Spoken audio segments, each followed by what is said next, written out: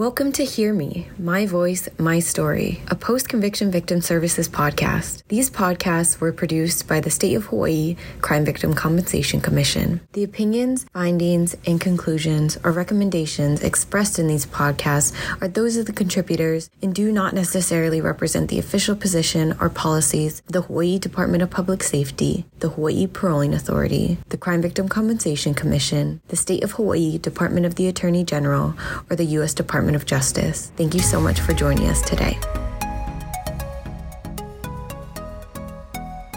Welcome to Hear Me, the Post-Conviction Victim Services podcast produced by the Hawaii Crime Victim Compensation Commission in cooperation with the Hawaii Paroling Authority. The purpose of the Hear Me podcast is to bring awareness to justice professionals, advocates, victims, survivors, and communities about the opportunities for victim survivors to participate in post-conviction processes that affect their safety and their healing journey. Today's guest comes to us with a wealth of knowledge and experience from a professional standpoint, and sadly, a very personal experience that she's going to connect with that as well. We're so incredibly fortunate today to have Nonohe Botelho. She's an independent consultant to victims and surviving families of homicide and to other violent crimes.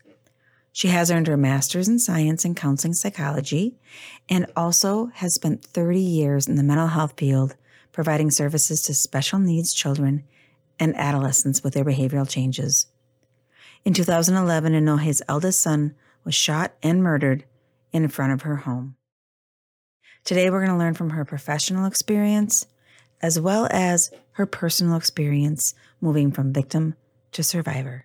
Okay, so we just heard a little bit about our guest today, Nonohe. And Nonohe, we are just so grateful that you're willing to spend some time with us today and share your very personal story and your very personal experience. And so, Dawn, I'm going to toss it to you. We just heard a very tiny bit about Nonohe, but help us get to know her a little bit better.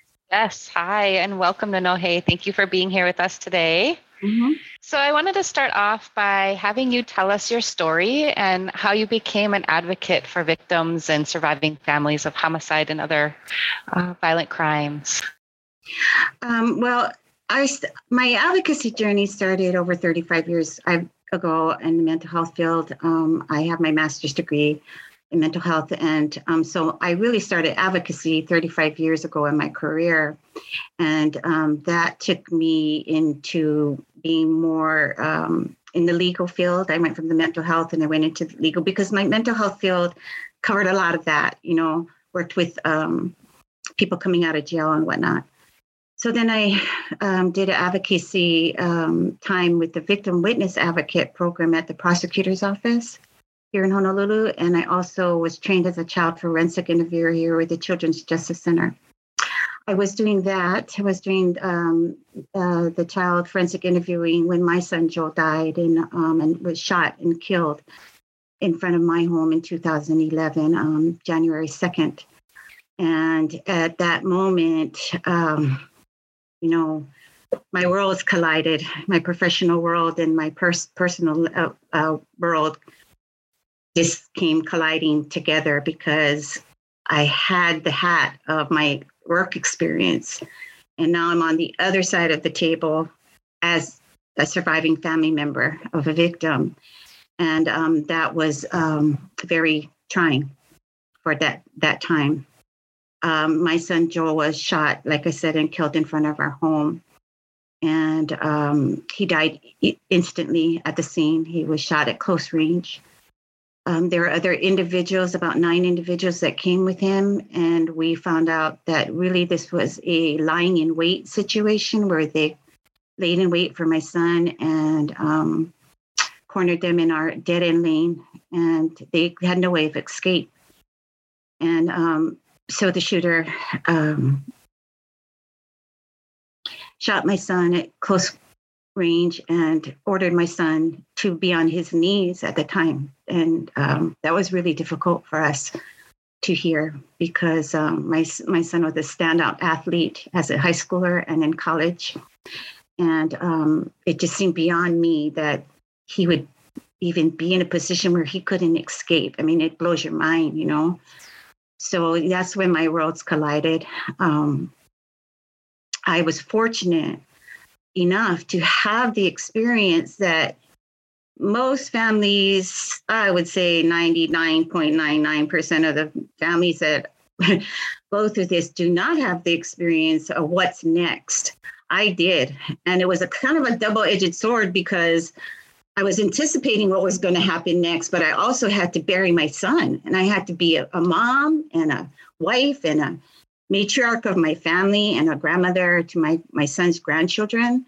So it was literally, that's how it felt. It was, a lot of families describe it as the world is falling apart. And although I did feel like that's it, my world is broken. I had to keep my wherewithal. Don't ask me how I did it. I had to keep my wherewithal to know, hey, what's next? Legally, what's next? Ask the right questions, talk to the right people, get a notebook, start jotting down names, numbers, everybody I was talking to, because that's what I did as a profession. And maybe that would help me in a way because it kicked in as an automatic. And so looking back, I'm like, that maybe that helped me to cope in a way, because I felt like I had a little bit of control. Though my world was falling out of control, I felt like I had a little bit of control as to at least I knew what was going to happen next, legally, every step of the way. Families do not have that. They fall apart. They're confused. They have no answers. They are looking for answers. What happened to my son in the first place? What happened to my child? That doesn't come till days, weeks later, And so I feel like my professional background really kicked in and I was able to manage. But like I said, 99.99% of the population does not have that kind of experience. So I was very fortunate in that way. So, yeah. And so I was on the phone right away, wearing my mommy hat and my professional hat. And it was hairy. It was very hairy and it's scary. Even though I knew what was going to go on, it didn't take away my grief. It didn't take away the shock. It didn't take away the fear, none of that. It just helped me to manage the legal part because I knew that was going to be big. Everything that I could gather, how I could advocate for myself. I'm advocating for families all this time, my family's had problems and we've had run-ins. So that's normal. But to be the victim on the other side of the table now, I thought I have to be my own best advocate. That's all there is to it. I have to advocate for myself and my family. Yeah. So that's what I did. Well, it's amazing for you to sit here and share your story. I really appreciate you doing that with us and how great it is that you had the experience behind you. But for those families that don't, I'm just curious about some of the criminal justice advocacy programs or other people in the community that helped you along the path that you could share some of those experiences. What was really helpful for you to get through?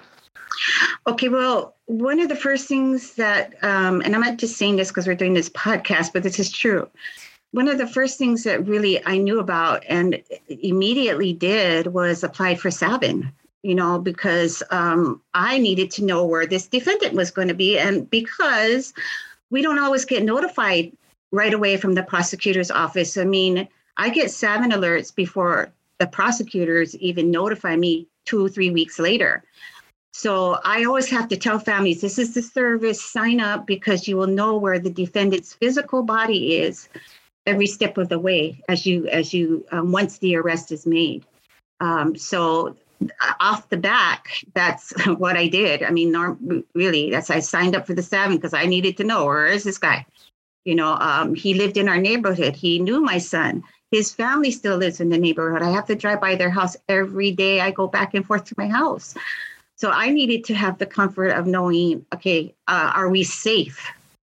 Is my family safe? Is he in jail? Is he being moved? What is it? So that's the first thing that I did. And that was one of the more helpful things. Because I knew of the advocacy part and how to advocate myself, I was my own biggest help because I was a victim witness advocate, and we're very limited as to what we can share with families on the legal realm. And all we can do really as an advocate, I would give families a book, and a pamphlet and say, this is the flow chart.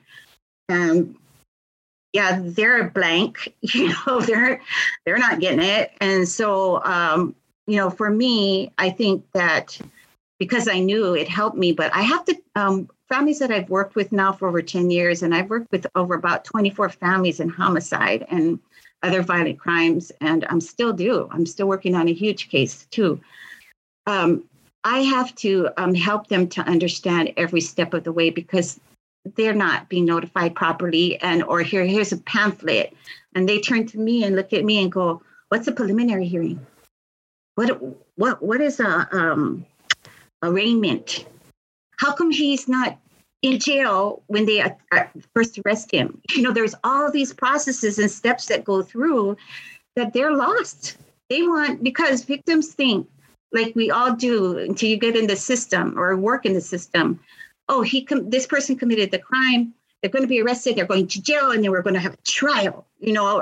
Not that is true, but not in the way that we educate families, because it takes a long time.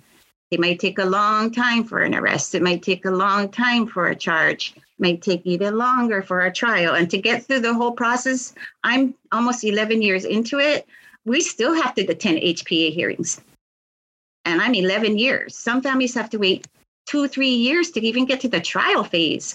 So the public is very, unaware of the fact that we don't just go pick up the guy, arrest him, convict him, and he's thrown in jail, and now he's at the trial 6 months later. No, it doesn't happen that way. And I always tell families that there's no such thing as a slam dunk case legally, because we know this, he did that, they did that. Legally, there's no such thing as a slam dunk case, no matter how tight your case is, because there's the jury. The jury's made up of peers, of 12 peers. And if one juror says not guilty or has any reasonable doubt, that is the design of our system. So I have to tell families that right away, that there's no such thing as a slam dunk. And it's a marathon and not a sprint to the finish. Obviously, I'm 11 years in, so it's a long marathon, but that's the truth. And that's how I have to deal with the families that I work with. So, Nonohe, can I ask a question? Because I think you made a couple of really good points, really important points. One was that you were working in the system and kind of believed that you knew what that process would look like, but it's a whole different thing when you are the one that is now kind of at the mercy of the system, right? Mm-hmm. And I know that Hawaii actually has some really good things that I would like to actually take and model throughout the country, to be honest with you. And those victim witness programs within the county attorney's office or the prosecutor's office. And I think you said you actually work with or for one, right? Mm-hmm. So can you talk a little bit for our listeners about what the role of those advocates are? I mean, I think it would be really good to kind of talk a little bit about what their role is in how you see them being able to support victims. And then the other question is can you mentioned Savin, and I got super excited because I think there's so much that Savin can do to kind of create that foundation for victims. So would you be willing to talk a little bit about your experience with, what the benefits are to that victim witness program within the prosecutor's office, and also kind of what the role of Savin, what it does and what it did for you? I was an advocate for 35 years, in the mental health field, and worked in also other legal matters that my clients had. That advocacy, because it was done through nonprofits, through other services, provider services, I had more leeway to speak directly to victims and their families in a counseling fashion, because that's my background. I'm addressing their trauma, the shock and awe of it all, first of all, the trauma, the fear, like I said, the anger, the denial, all of these things I'm working with families for. Before I got to the prosecutor's office, I would keep them abreast and always check in with the family. How's the family doing? How's grandpa doing? People are sick. People might get a heart attack. I've had families be so under stress that everything, their families older ones are getting sick. Yeah. So, that was my role as a outside of the prosecutor's office. And I assumed that would still be a big role when I got to the prosecutor's office. But I discovered not long after I was in the prosecutor's office that it's not quite the same kind of advocacy, because now you're working with a government agency, a legal government agency. So there's things you can say and things you cannot say. So some of the things that I would normally say without that hat, I couldn't do that as much as I was used to, and really helping families all the way through. They have questions about all kinds of things, So I found out right away as a victim advocate with the Department of Prosecuting Attorney, is that the role of victim advocacy there is a little different in that because we are state controlled and government controlled, and there's a lot of illegal issues, I was not able to do as much as I normally would do. So I had to really learn. It was a learning curve for me to back away a little bit. And then I was going through a little bit of dichotomy for myself, because I've been doing this for 35 years on one hand, and all of a sudden I'm going, this is a different kind of advocacy. I can't really get into every case, but I've had cases where I was told, no, you can't do that. No, you can't say that. No, you can't help a special needs child in that way. And that's where I came from. So it was a challenging, Lydia, for me, because I had to relearn the role of an advocate under a state government, that the prosecutors, the legal government here, on how to be and as an advocate. And it was hard for me because I'm more, my career has been more, what we say in Hawaiian is malama. The families, take care of the families, make sure that they're okay, because to help them to get through this process, they have to be, in a different place, right? Then, we're trying to calm them down, right? So as an advocate, as a prosecutor's office, I felt limited by what I could do. What I could do was to give them the book about grief and last goodbyes, or not being able to say goodbye. Give them an org chart. This is, how it works. You're going to go through this, this, and this, and then send them on their way. Yeah. So there was I could give them counseling referrals, but I couldn't counsel them myself like I would in my career, right? So it was really a challenging situation for me, because it was a whole new different ball game. Right. The advocates at the prosecutor's office do well, but mainly it's keeping the families abreast about this court date, that court date, this. If you need help, call me. And I was more like, I'll call you. Don't wait for me to call you. Right. Don't call me. I'm going to call you. I'm touching bases with them. I'm reaching out, making sure that if they have any questions all the line. And I find that to be helpful as an advocate, period, because I think it builds trust in a very fearful time. It builds dialogue, and in a time where they don't know who to talk to or who to trust. And so I've always taken that stance as a person and as a professional. And so it was a little different for me at the prosecutor's office, because there were certain limitations that, prevented me from doing that kind of work. Yeah. So Nonohe, I think what you've really illustrated here, which is such an important piece of information, and that is that there are different kinds of advocates, right? We've got the community-based advocacy that are not part of the prosecutor's office that really do that. Mm-hmm. And then you've got your victim witness counseling and those counselors that are part of the criminal justice system that provide that information and that opportunity for a voice. But it's a little bit different because it's really making sure that you, the survivor, have the information and the tools that you need to kind of continue to move through the process, different than a community-based advocate or somebody who's doing kind of that therapeutic advocacy. So I'm so glad you raised that really important difference there. Can you talk just, and I know Dawn's going to want to jump in here because she's got a really an important piece of this too, but can you just explain a little bit about your experience with SAVN and the importance that you see with the SAVN program in Hawaii? Well, like I said earlier, one of the first things that I made sure to do after the defendant in our case was arrested and he was taken to Oahu Correctional Facilities is signed up for SAVN right away.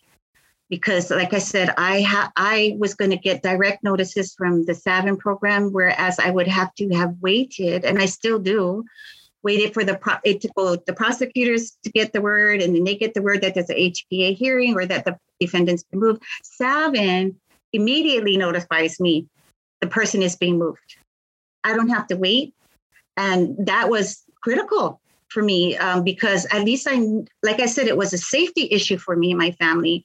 It was critical for me to know where his body, his physical moving body was, because I needed to make sure that in our unsafe time of, this was at my house, I needed to make sure that we were safe as a family and there wasn't going to be any more, retaliation or, it opened up a whole can of worms. Like I said, we're neighbors and we know of each other's families. So it was really critical for me to have that information right away. And that's what SAVN gave me and still does, to note the notifications and of what's happening, if he's been transferred from one jail to another and then to another, if he's back on the island for HPA hearing. I knew that.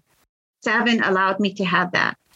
And so that's what's good about that. Well, and I think what I just heard you say is SAVN's more than just providing you information.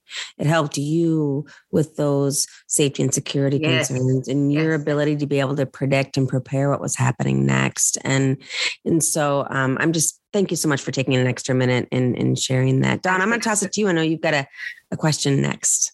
Yeah, well, actually, I just wanted to thank you so much for doing the SAVN commercial.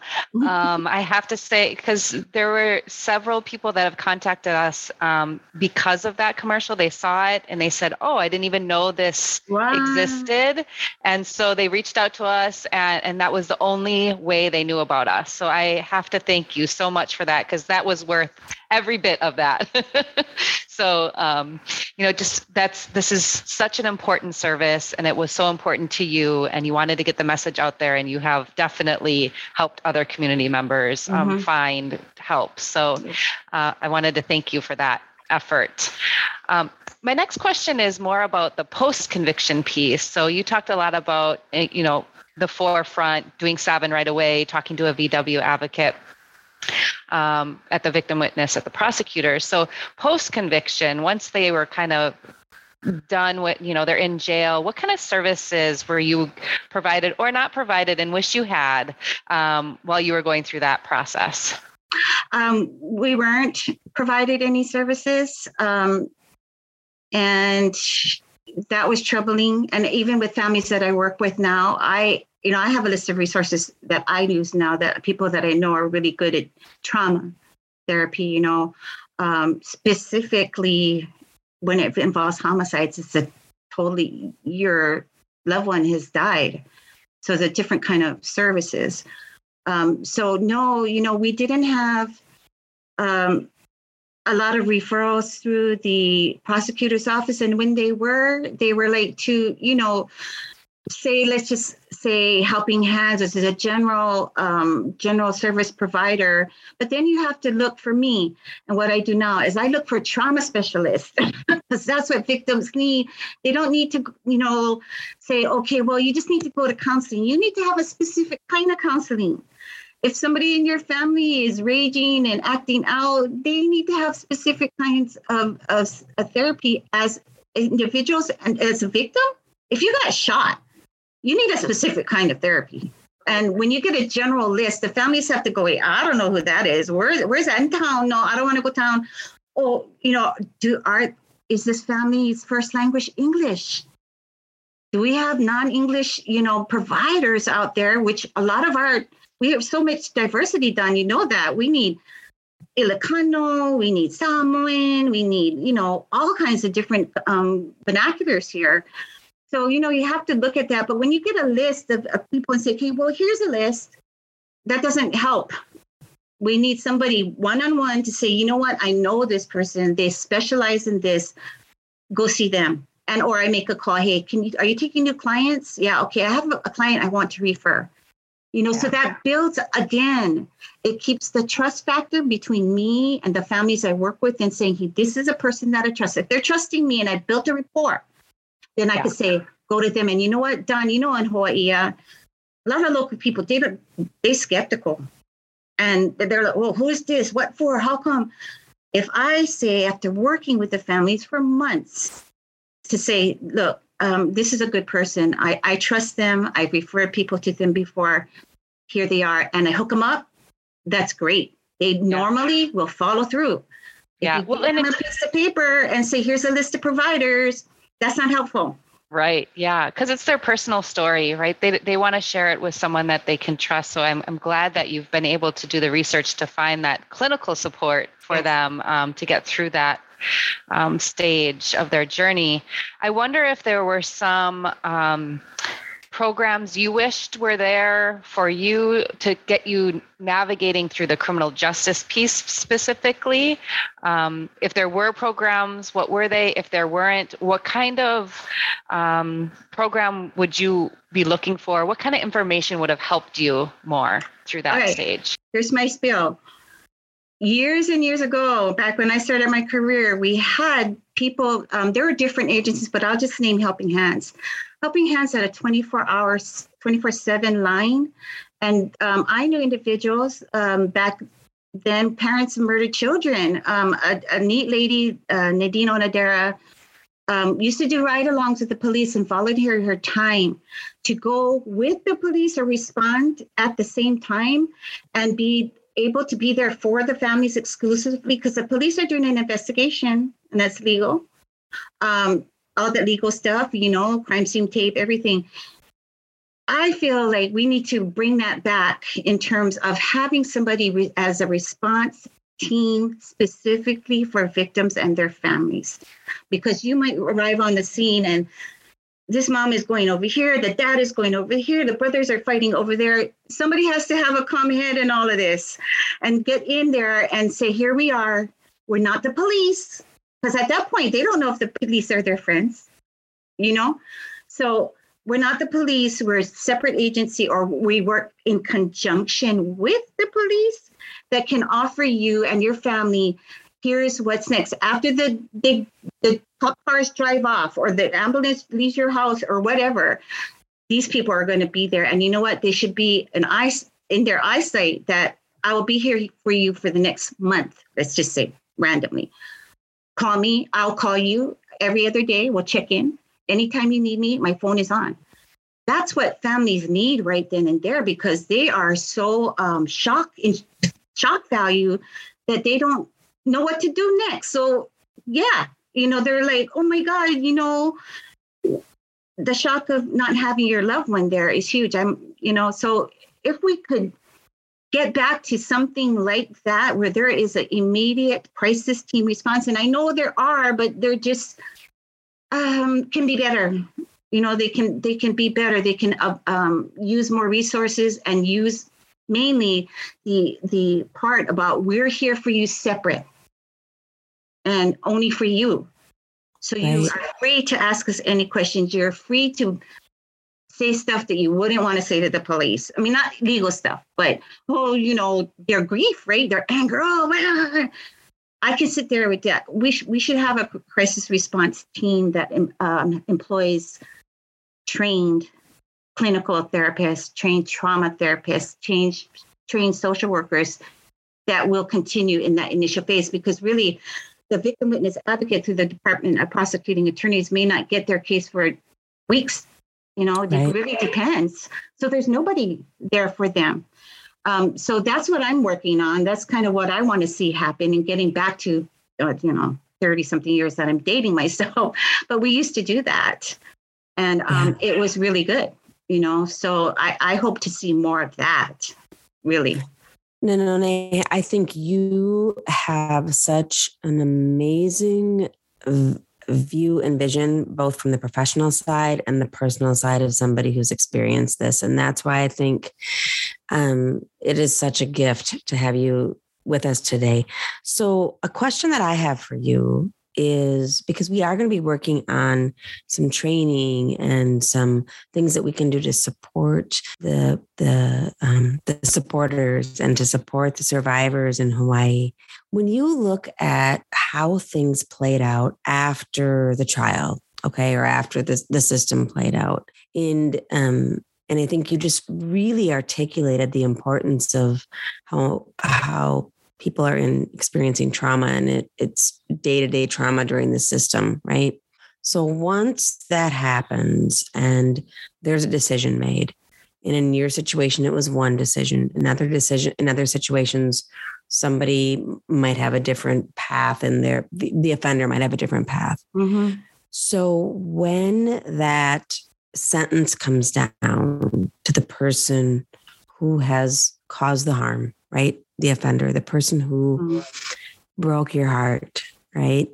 Do your questions change, and do your needs change now that there's kind of been that system response? And after you answer that question, I want to challenge us to think about, what is our responsibility to respond to your needs, right? Because your needs, you just articulated so many needs in that crisis response time. But I think all too often we think it just ends then for the victim or survivor at sentencing. Yeah. So will you share a little bit with us about how your needs changed once that sentence happened? And then did you know where to go to get the answers to your questions? Well, let me say that just because there's a sentencing, our needs don't change, because sentencing is not the final. A lot of people say, okay, he's sentenced and he's in jail. We still have the appeals. Okay, a lot of families I work with do not even know. I mean, they hear about it, but they don't realize that this is also part of the judicial system is appeals. Okay. So when you're going through, even at the time of the incident, and then people say, oh, is he arrested? Good. He going to trial. No, you have to have a conviction. You have to have a sentencing. Then you start the appeals process. So, I think that's a myth to think that sentencing ends it. We do feel that. Okay. I'm not saying no. We feel that, there's a sense of conviction. But what if there's not a conviction? What if there's a mistrial, hung jury, or an acquittal? The acquittal is not the end all either for these families. They have to go, okay, if there's an acquittal, now what? This guy just walked. Okay, so there's different needs now. The needs have changed, and sometimes they get more emotional, and sometimes there's a little bit of lull. But throughout the process, the victims are always kept in the dark in terms of these legal steps and stages that they have to go through, because we just automatically assume A equals B equals C, done, conviction, sentence, done. It's not done. We're still not done. So in terms of what the system needs to do is educate the families more that this is like I said, a marathon. Even after this, because we know what we're looking for. Like everybody likes to use the word closure. We're looking for an end to this. There's no closure in our hearts ever. Okay, no conviction will bring that. So the word closure I don't use, but there's systems to these steps that go on, and we want to stop it. We just want to say, get us out of the judiciary court system. Period. Right. And when is that in? A long time from now, and that's really sad for me. That's really heartbreaking for me, not only to have experience that I knew it, but to tell families, like we have a big case here in Hawaii right now I'm working on, and to tell families, it's not going to be done because the court date is set in January. You have continuances, you have motions. This could drag on for many years. Then you would have a conviction, yay, We're all happy for conviction. We feel relieved, but we don't get closure. Now we only start the next phase, which is the appellate phase. Right. So that's a whole nother thing. What? He can appeal? What? Yeah. We're starting a whole nother phase on that front. And when even the appeals process is done, right? Now you're looking at, okay, when is he going to be released? And now we talk to the HPA about minimum here sentencing and all like that. There's no easy answer. So I think I think you just absolutely could not have articulated that any better. It's like you're so consumed with what the process looks like and trying to absorb the information while you're also trying to move forward with your healing process. And so I know that Dawn has got a question here that I know that she can't wait to get to with this kind of, how do we support you post-conviction? The one thing I want to say before I toss it to you, Dawn, is that, hey, you're absolutely right. I had a very dear friend of mine whose son was killed in a drunk driving crash. Mm-hmm. And he said, closure is for all the people that it didn't happen to. Yeah. So they can get back to doing what they were doing before your world fell apart. Well, closure is for everyone. Down.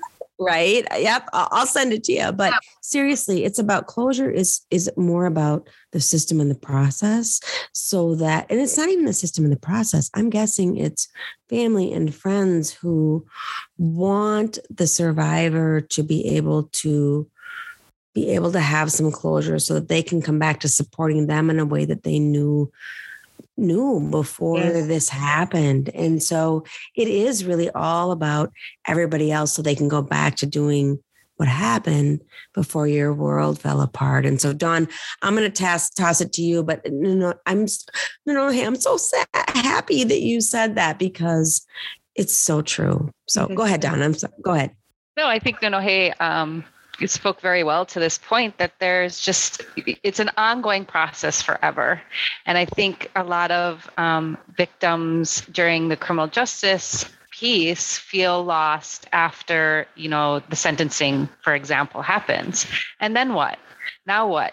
Like you brought up, there's minimum terms, there's appeals, there's all these other things, which is why we developed this post-conviction victim advocacy program, because there was that gap there. Yes. And we heard from other victims that nobody cares about me after. Mm-hmm. Everyone's moved on. Like Lydia said, everyone moved on with their own lives. And now what? Yep. And so I think it's important that we develop this post-conviction victim advocacy program so that we can help with minimum term hearings, parole consideration hearings, early discharge considerations, and helping victims with victim impact statements, how to draft them. What does it look like? Yep. Are those things that you feel would be useful during this stage? And if you could give a little bit more of what we could help, with this program, what else could we implement to help during this stage? Well, I think a lot of victims and their families think, what is a victim statement impact? And is the judge really going to hear me? Or do they know me? Do they know the situation? And are they going to understand what I'm going to say? Because if they're not, I'm not going to say, I don't want to do it. Okay. So what I tell them is, I know it's difficult to say that, but they need to hear your voice, because you are the family members and you speak for your loved one. You are the voice of your child, your mother, your kid. It just is so important for me to drive that piece home, because guess what? In our state, because we don't have a constitutional amendments for victims here in our state, that is our only, and sad to say, that is our only time we get to speak. We don't get to speak on the stand how we loved our loved one. That doesn't matter. Unless you're a witness, we don't get to come up and say, my son was, a wonderful father, and the only time you get to do that is during a victim impact statement. And that's why it puts humanity into your child, into the case. Okay, I always look at, the case, right? Let me tell you, there is a human being attached to that case, and their name is Kathy, whatever. She was a mother. This has to be an important part of what we do because it helps the families to heal when they hear, oh, not the case, or the case gets called by the defendant's name. If the victim's name is state against so-and-so, right? There's no victim name to that. And that concerns me because that totally negates the idea that another human life was taken. And it's a problem for me. For me, I mean, I'm advocating to get that word in there because we have to acknowledge that someone died as a result of this. Not just any, okay, here's the defendant and Kate versus Joe Blow. Yeah, we have a victim attached to this and they were loved. They were a parent, they were a mother. And that has to bring the humanity back into what we are doing here for victims and their families. And I have families tell me that because I said, no, you use your daughter's name, you use your son's name in the victim, and don't say, oh, he was a father. You use their full name because that gives them their humanity. And I'm sorry, I'm getting a little choked up here because this is close to my heart. We have to put humanity into these people's lives. And that's how families saying, so thank you so much. I know that was really hard for me, but it made all the difference for the judge to even call the person by their name. Come on. I mean, these people have names, and we're not the case versus John Smith. That's my kid. It should be right. Joe Botelho, just whatever. But we don't have that in our system in terms of naming the victims on a regular basis in a legal system. And we have to do that. I think you're so right. And I think that especially as this plays out and we continue to talk about healing and that there is no closure, because I think when the state closes their case, it's the state closed their case against the defendant, right? Yeah. And then the voice of the person, the victim or the survivor, is kind of lost in the abyss of paperwork. So I'm gonna ask you this question, and I hope it's okay because it wasn't part of the questions, but you absolutely laid this question on my heart. So I'm going to ask you: can you tell us a little bit about your boy? Tell us a little bit about Joel. Tell us a little bit about who he was and who he continues to be through your work and your advocacy. My son has continued to be my inspiration for the work I do now. The day after my son died, he built me months before he died, he built me a beautiful deck that overlooked the water, the ocean. And we'd always sit on the deck and talk story. That was kind of our place together. The morning after he died and the sun was rising, I was on the deck with my son. He passed. He's with me. All people, when you lose a child, they'll say the same thing. They still feel them. I felt my son, and I just cried out to the universe and said, if this has no meaning, this is all for naught. This is all in vain. And I cried that out from somewhere deep in my soul, and the response that I got, not audible, but all will be well. Didn't feel well, but all will be well. Mom, that's how it came. And I relaxed. I was able to breathe. I said, okay, we're good. I'm not good. I'm not good in that sense. But I had a sense that this is going to catapult me into something wholly other different than I could ever imagine. It wasn't my career path. But I had that sense right away that this is going to be taking me into dimensions I don't even know yet, But I was like, okay, my son was a loving father. He had an awesome football career ahead of him. He played as an all-star athlete here. and had many awards for that. He had awards his first year of college in Montana in the snow, which he thought, he couldn't play in the snow because it was freezing. He was a Hawaiian boy. He got MVP. He was very successful. He went through trade school and a journeyman and earned his carpentry license. Contractor's thingy, license.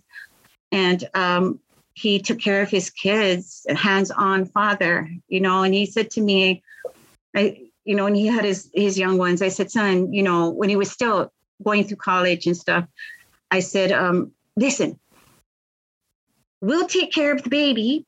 You go on to play ball, because his goal was to play ball 2 years away and come home, right? You go play ball. He said, Mom, no, I'm the father and I want to be the best father I can be. And if that means that I'm not playing football anymore, Mom, then I'm going to be the best father that I can be. And, that said everything to me about him, because he worked hard for his football career, and we all did, and we loved it. And he was talented, amazing on the field and off, because we always told him it's not enough to be an athlete. You need to be a good person off the field. So people adored Joe. Joe was very loved. And in our community here, we had his funeral service at Hawaiian Memorial, which is one of our bigger cemeteries. The manager of the facilities came to me and said, this is the biggest funeral we've had here since one of our beloved musicians, Gabby Pahinui, died and had their services there. He said, this is the biggest funeral we've ever had. Your son was really loved. And seeing that and knowing that we've got letters from all over the world because of him, it shows me, and that helped me when you ask, that I knew other people loved him as much as me. And, it helped to feel the sense of love from our community, love from people around the world, to help me get through that grieving process.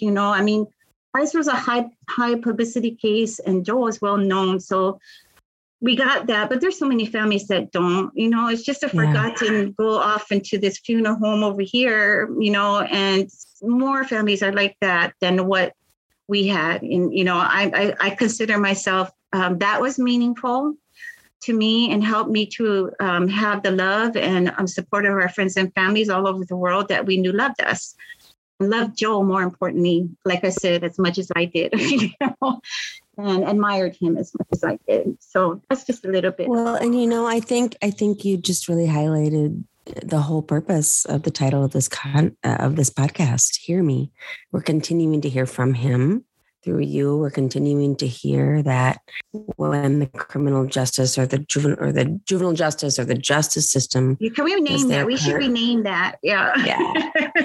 When the system is kind of done with their piece, those like you, the moms, the dads, the siblings, the friends, the community, we continue to heal. And there is opportunity for the system to be able to navigate that healing. And we have opportunity to do that. So I am going to give it to you, Dawn. But I'm so grateful that we could just pause and learn a little bit about this beautiful person that you brought into this world, and that you is making a difference. And he's still making a difference, even though he's not here. So Dawn, I'll toss it to you. But Dawn, can I interrupt? Because I want to, Tiffany, Lydia, you asked me this earlier about the healing process. I say this all the time, Dawn, you've heard this, that for me, it was so much turmoil for so long. And the sentencing didn't bring me a healing sense, it brought one stage of the process finality, but it didn't give me a sense of healing. And I'll explain what I mean. In our case, the defendant appealed, and he won the appeal. So we had to go either A, to trial again, or B, take a plea deal. Yeah. So I chose the plea deal because I was not going to put us through that again. It was high profile the first time, and I did not want to go through that the second time. So we agreed on a plea deal. Okay. He pled to the lesser, but to me, he still murdered my son. I don't care what you call it, but you're going to do time 25 on your agreement in prison. hearing him say at the plea deal, the change of plea, guilty 8 times, with every guilt admission, guilty 8 times. I went like this. My body literally went from being like this to, that's the moment first time the whole process that I felt a sense of what we call justice.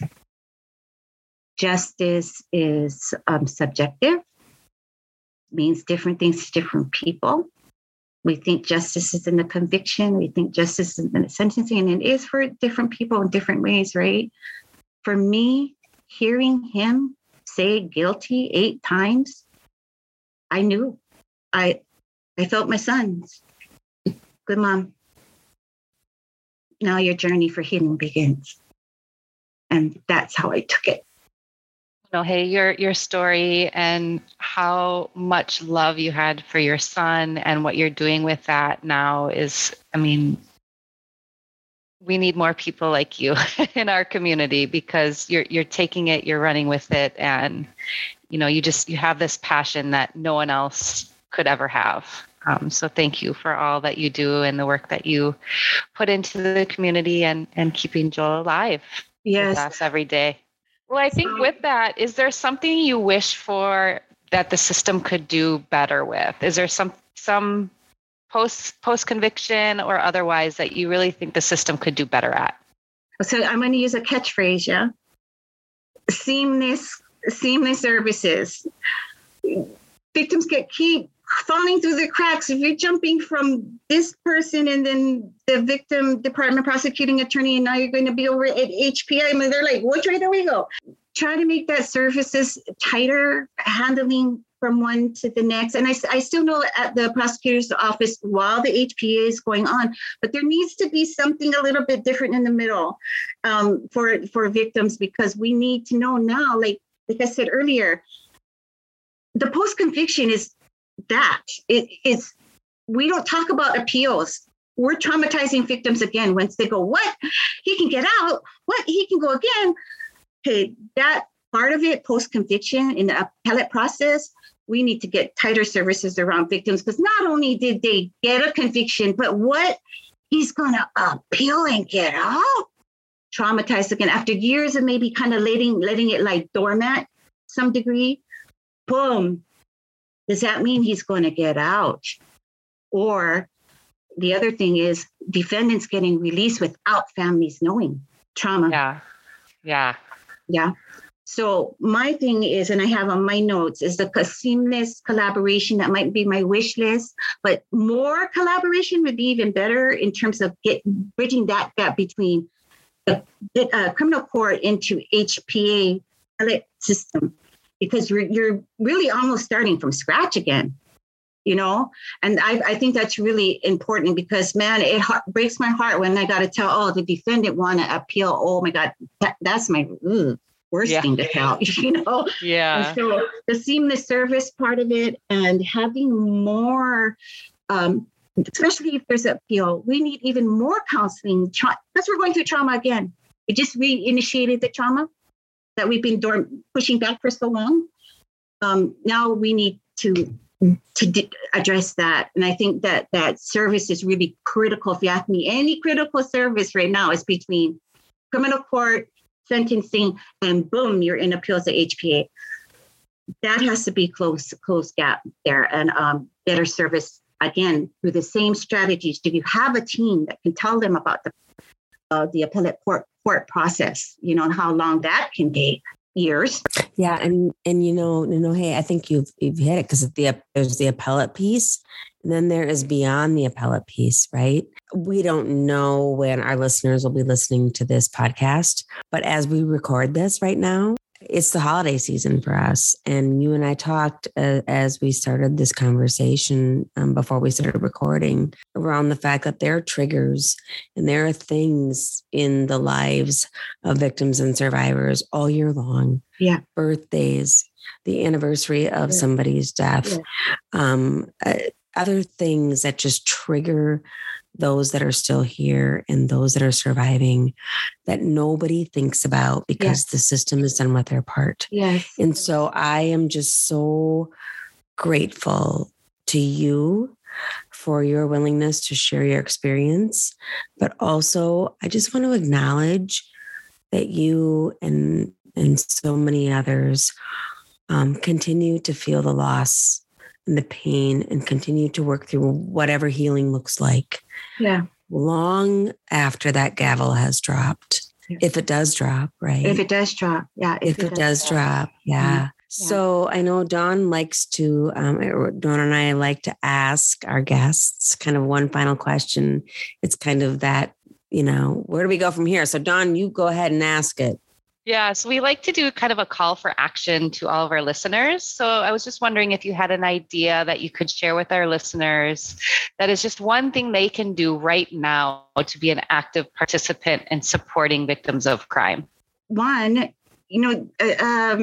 that's my first response is to legislate, get the laws changed. Know your laws. I mean, the Dalai Lama said, know the law well, so you know how to properly break it. Not that we're going to break laws, but we need to know what the law is as individuals before we can train others, in this. And for me, I read and in reading about advocate laws, I had to read about defendant laws too, and study on that because they go hand in hand in a strange way. So I would like to see, families, first of all, do the 7 for your own self. Speak up. Try to find your voice. I always try to, in my waiting of working with families, is there one person that I can identify that has good speaking skills, maybe can do some writing and to try to teach. And I feel like I've been successful in that way because I've had a couple of families that were really dynamic, that got it off right off the bat. Hey, auntie, train me what I need to do. I will do them. They did. And they are advocates in and of themselves right now. And that is my greatest accomplishment. Thank you. Because I see them advocating for themselves.